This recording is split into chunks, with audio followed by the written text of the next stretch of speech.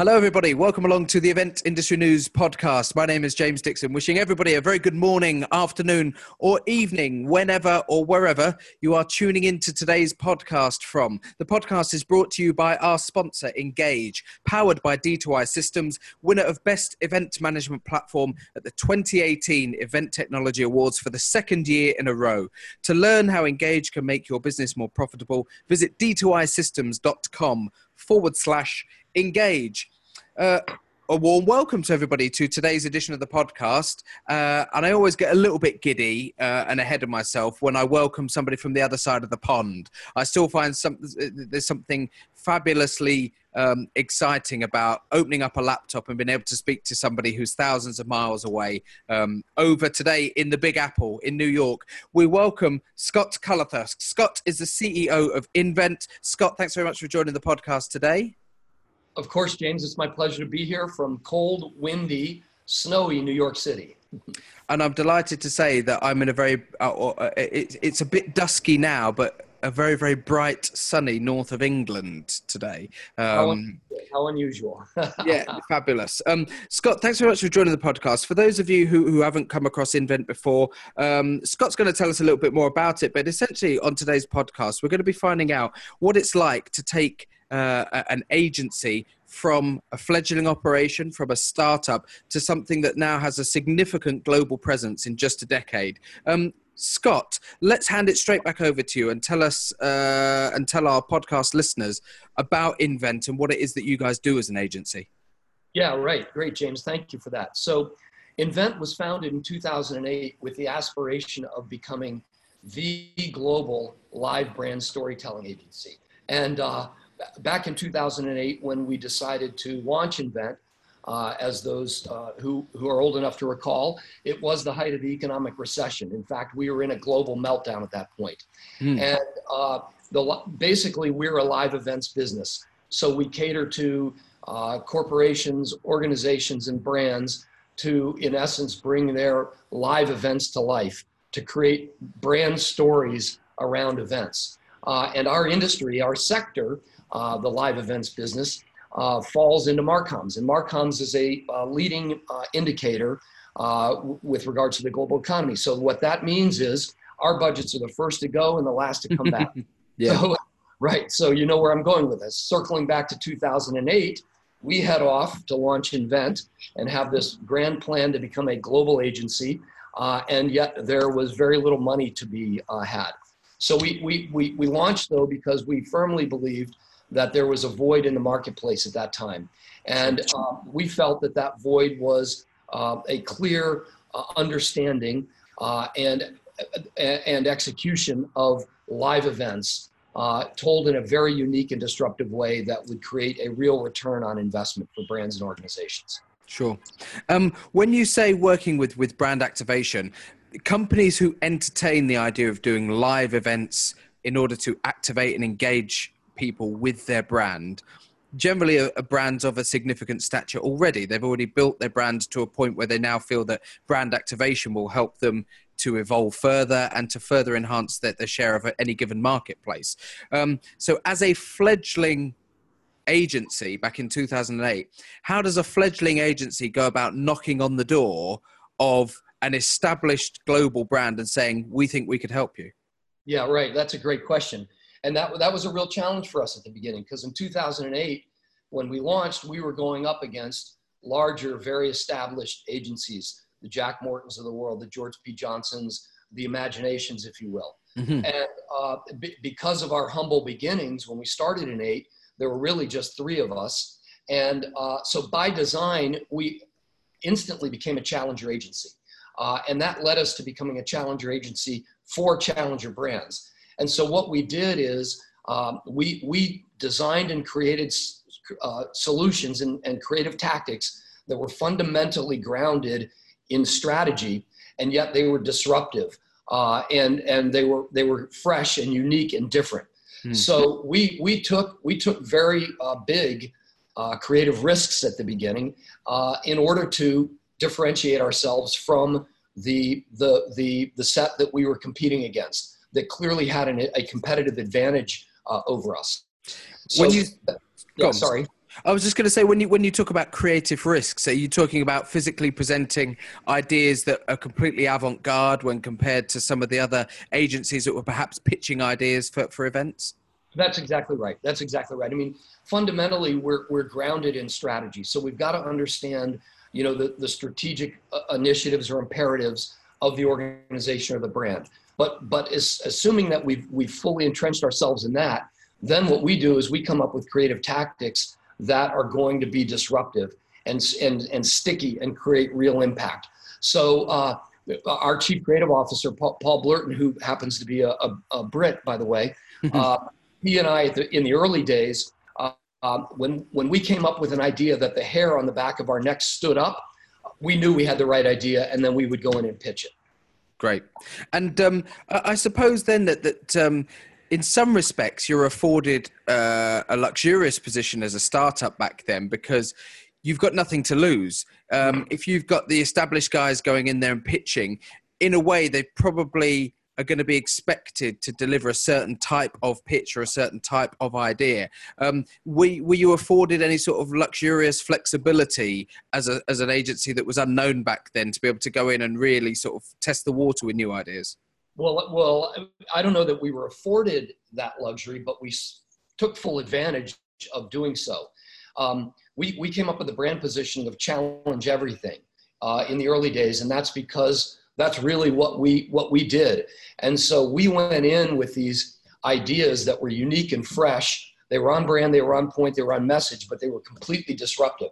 And I was a firm believer in the early days, and I'm sort of a keep it simple kind of guy. And I'm a brand loyalist. And so what I said to our team, and I continue to repeat to our team every time we get in front of a new client, if we don't offer them something that's on brand, on point, on message, but it's fresh and different and unique, then why would they change to us? And so we adopted that mindset from the very beginning. And 10 years later, as a global agency with offices around the world, we challenge ourselves every day to come up with solutions that sort of fit that same mindset and thinking. Sure. I'm always curious when it comes to marketing, communications, brand activation, call it what you will.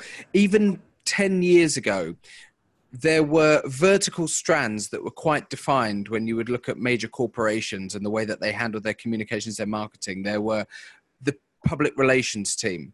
There was the marketing team. There was the website team. There were, even when social media was creeping in, they would have a dedicated social media team.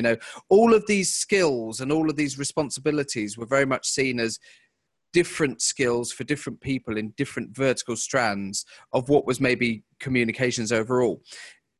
With things like brand activation, the way that we use the internet, the way that we use devices to engage with each other, the way that social media shapes our thinking and influences people now, have you seen that those things have become just one big blurred area of communications now that's actually helped us in a way? It's reduced the amount of administration that has to be done in order to get joined up communications out there.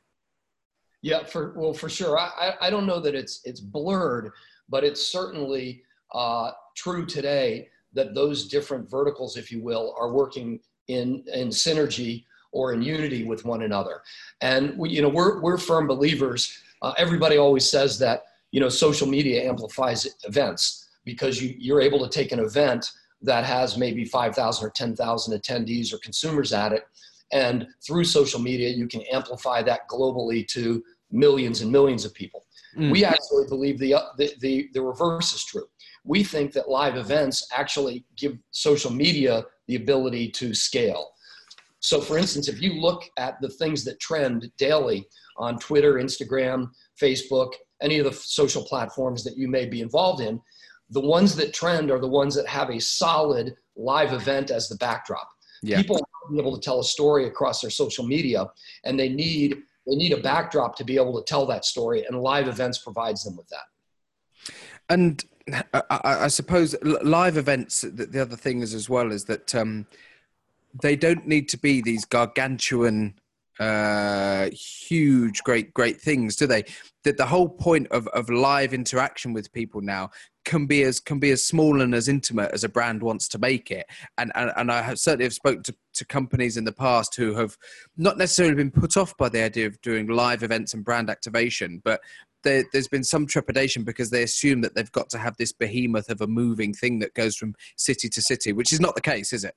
No, not at all. In fact, I think sort of the future of our industry, the live events business, if you will, is to be able to take an experience for any number of people and really create a one-to-one between, the brand or the organization and whoever that key target audience member is. So whether we've got 50,000 people in our audience or we've got 10, the more customized and relevant we can make that conversation for those attendees in a one-to-one fashion, the stronger the idea is and the better the return on investment is going to be. So I think that, to your point, James, organizations who do stray away from it aren't really getting the potency of the live event in terms of creating that halo between their brand or their organization and their consumer, their customer, the press, their key stakeholders, whatever their core target audience is.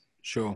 And I guess when I look at the parallel with consumerism and how we shop, how we socialize, certainly in the UK, there is a trend over the last few years that there are the huge brands. And when I look at the high street, for example, or shops and people who go out to eat, there are lots of chains.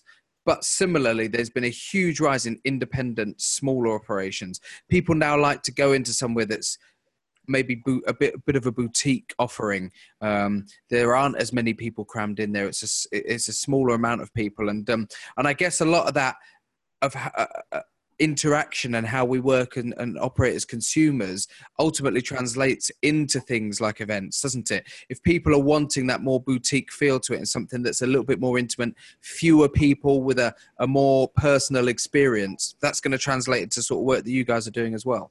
Yeah, that's exactly right. And I think that the personal experience is the key there. So again, we can have an event that has 25,000 people at it. If it's structured properly and the content, the creative tactics are done right, it can feel like a very personal one-to-one connection between, the organization or the brand and the attendees. I do think that there is a massive, and this is backed up by studies, there is a massive trend where people are moving towards live events. We have a population of millennials and Gen Zs that is ranging to around 5 billion. Very soon, I read a statistics that said that group of people is going to be over half of the global population. There are studies that show that over 80% of that group of people would rather have some sort of a live experience than a gift. So I always kind of joke about it. The young couple that's getting married today, she would rather have a trip to Coachella than an engagement ring. It's more valuable to that target demographic to experience something with one another rather than take a physical gift. I think that speaks volumes to the opportunities that we have in our industry as we move forward over the next 10 to 15 years. Absolutely. And I would agree with that. I know in my own personal situation, I know that for the last 2 years as a family Christmas present, we get a family ticket to a music festival. That to us is a great Christmas gift. We could do all the usual stuff in the present opening, and which is great. But, for us, that idea of going off somewhere and having something to look forward to, and it's the build up to that live experience, the traveling there, the actual experience itself, and then the memories that you create from going there, that is the lasting buzz. And that's what we're talking about translating to people, isn't it? That's exactly right. I mean, from the time I was a very, very young kid, my grandmother, she's unfortunately passed away now, but she would never give any of us a gift for a holiday or a birthday or whatever. She would take us someplace. And she shared with us that we will, just to your point, James, we will have that memory for our entire life. And we'll remember that experience. If she gave me a piece of jewelry or a piece of art or something, someday that could be gone or lost or whatever, and the memory with it. But the experience is indelible, and that's really, really exciting. Mm. One thing that I'd like to ask you is, as an agency, how many of your um, activation of brands that you're working with, you're actually delivering events within other events. And the music festival is perhaps a good example. You know, there are an awful lot of music festivals now that will have sponsored areas. Drinks brands play a huge part in music festivals now, where they will have activation areas and fully branded zones with their own music choice, with cocktail bars serving their drinks, etc., etc. And in your particular experience, how many events do you deliver that are actually within bigger events like a festival or a sporting event? Yeah, right. I would say probably 15 to 20% of our activations are executed within some larger event. We do a tremendous amount of work for the audio industry. Mm-hmm. And we activate, General Motors happens to be one of our biggest clients, and we activate for them almost at all their tier 1, tier 2 motor shows. Right. We will wind up doing activations at things like South by Southwest, for example, where we will go in with a brand and create an experience where we're basically using the size and the weight of an event that already exists and capitalizing on that, or cannibalizing, if you will, Mm-hmm. some of those audience members. But we're also very excited about the fact that, speaking of music festivals, that we are entering into the design and production of one of the celebrations of the 50th anniversary of Woodstock. Wow. We have recently announced that we're in a partnership with Live Nation and Bethel Woods to design and produce the Bethel Woods Music and Culture Festival. Our festival is really, really exciting, and I bring this up because of what you say about brands plugging into large events. Our festival will be held at the original site of the 1969 Woodstock Festival, and we're currently working with many brands right now to figure out how they'll fit into the overall footprint of our festival, and how they will activate accordingly to represent themselves well, but to create a deeper relationship between, you know, their brand or their organization and our festival fans. That to me immediately, well, straight away, you've got my attention. You know, Woodstock. You know, I think the Who and Jimi Hendrix and Joe Cocker. You know, and those great performances that came out of there. But the first thing that sprang to my mind after that was the vibe, if you can call it that, from the original Woodstock. It was very much this anti-establishment, free love, you know, rebelling against, you know, authority and governments and politicians. I'm curious to know how careful you're going to have to be when you're designing brand activation there to try and recreate some of the original ethos of a festival like Woodstock, and also offer brands the opportunity to engage in it without deterring an audience and feeling like they're being sold to and it's over commercialized. Hopefully that makes sense to you and you can understand what I'm trying to get at there. Oh, 100%. In fact, it's part of our strategy, and it has been from day one. You know, first I would say, I don't know that anybody is going to be able to recreate, you know, that original Woodstock moment. That was just a spark and a happenstance in time that may never be recreated. But I do think that there will be a number of celebration events commemorating the 50th anniversary. We've been very, very careful not to make this an event that is a put your logo event here. We're going to have some specific brand categories that are endemic to what we believe the mission and values of, you know, what Woodstock stood for 50 years ago, combined with the mission and values of Bethel Woods Music and Culture Center. Yeah.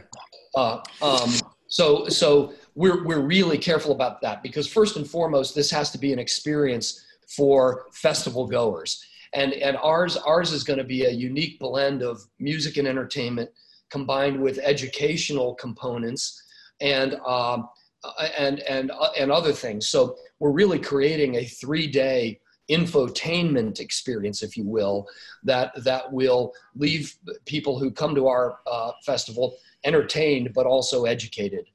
And I think that much like we were 50 years ago, at least in America, our country is extremely divided.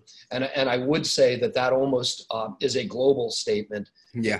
We're a very fractured world right now. And I think that, festivals like this are going to have an opportunity to bring people together again and bring brands together with those people.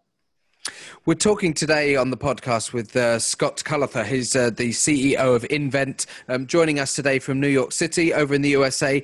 Invent, a global agency that undertake significant brand activation and event organization duties for a lot of leading brands, and as I said, not just in the States, but globally as well. And that's something that I think is important that we touch on today, Scott, because at the very start of today's episode, I mentioned that you guys are only 10 years old. It's 2008 that you started up, and we're right here at the start of 2019. So, it's literally a decade on from when you guys started, and there are now offices in Sydney in Australia. I think you have one in Stockholm in Sweden. There's a London office. You're in New York at the moment, San Francisco. This is a significant global presence that has come about, what I would say, relatively quickly. How difficult, looking at some of the ideas and some of the examples that we've talked about so far in the podcast, how difficult is it to translate those to multiple different territories on such a wide scale? Because you've got to understand different audiences, different cultural aspects, different social understandings of how people behave in certain environments. And in order to deliver a brand activation event or any type of event, you first and foremost got to understand how the people behave in that territory. How difficult has that been to actually do in order to establish that presence? Absolutely. And that's a great question, James. We are truly a global live brand storytelling agency. We just opened our 8th office last week in Singapore. So we're really excited about that. That puts us in 5 countries on 4 different continents.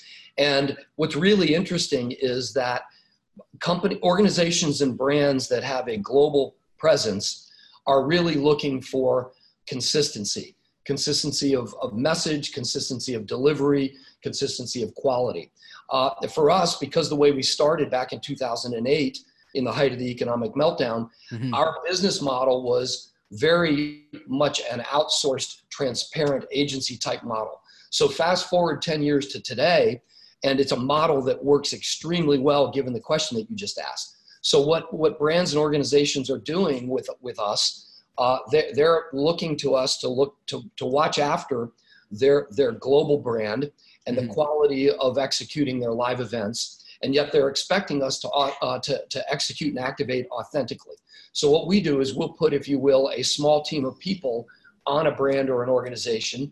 They'll be responsible for looking after the messaging, the strategy, the tactics, the quality, and they will travel around the world and oversee the activations in different regions or different countries that are executed on the ground by locals. So we're not sending a bunch of New Yorkers into Singapore to execute, for instance, or into Calcutta to execute. Some New Yorkers or some Australians or some Europeans may be looking after the global brand and the messaging and all of that, but we're activating locally and authentically. And so for us, it's been a real benefit for us to be able to provide our clients with that level of sort of brand protection, if you will, and at the same time communicate effectively on the ground locally. Sure. Having had that experience and now being able to reflect on a decade, in business with Invent as an agency and seeing where you are now, I guess you don't want to give too much away to competitors, but if you were able to look back on yourself 10 years ago and speak to yourself, what advice would you be giving either yourself or somebody else who is thinking about starting the same journey that you've been on? Wow. Yeah. Well, first off, I'd say it's going to take 3 times as long as you want it to, and it's going to be 5 times harder than you wanted it to. So be prepared. I mean, when we started in 2008, we had this aspiration of becoming a global agency. Like, who would do that in the height of an economic meltdown? So I think that, first and foremost, you've got to basically think about what you want to be in the future. And for us, we did want to be a global brand. So we said we were going to be a global brand. We put a shoe on that was 5 times too big for us, and we eventually have grown into that shoe. So I think without that sort of initial beginnings, you need to really understand and focus on not who you are right now, but who you want to be and where you want to be in the future. Sure. And I think that's a big one. For us, as part of that, because of our humble beginnings, we also then set a mission to become the challenger agency for challenger brands. And to us, we work for some market leaders in different categories, but we look at them as challengers every time we approach our work. Because if you don't have that challenger mindset, even though you're a market leader, you will eventually not be the market leader. I just want to pick up on something really quickly that you said. You put on a shoe that's 5 times too big, and eventually you grew into it. However, if you put on a shoe that's 5 times too big, initially you're going to trip over quite regularly. Looking back again on those early parts, were you able to learn from not so much negative experiences, but we always say we learn from our mistakes, don't we? And I guess it would be remiss of you to suggest that you started a global brand agency that didn't maybe make a few mistakes in the early days. Oh, we made tons of mistakes, and we learned. In the beginning, we were a bunch of renegades. We didn't have a lot of process. We didn't have that many clients, and so therefore, one of the big mistakes that we did is we tried to be all things to all people. Yeah. And we learned very early that wasn't a good approach.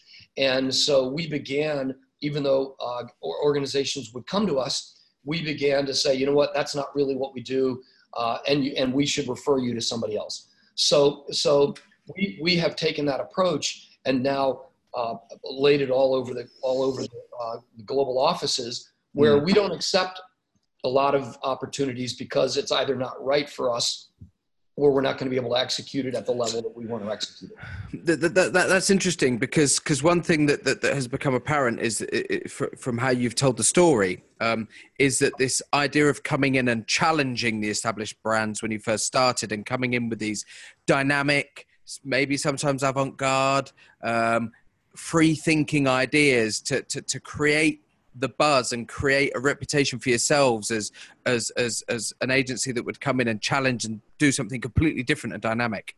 As an agency now that's got multiple offices in 5 different countries across the world, you have to operate with some form of protocol and procedure in order to keep the business structured and operating efficiently and profitably, but at the same time retain that youthful DNA that you had at the start. And is that, it strikes me as something that has got to be balanced very finely for you. Oh, 100%. In fact, I beat a drum constantly about being a process prophet.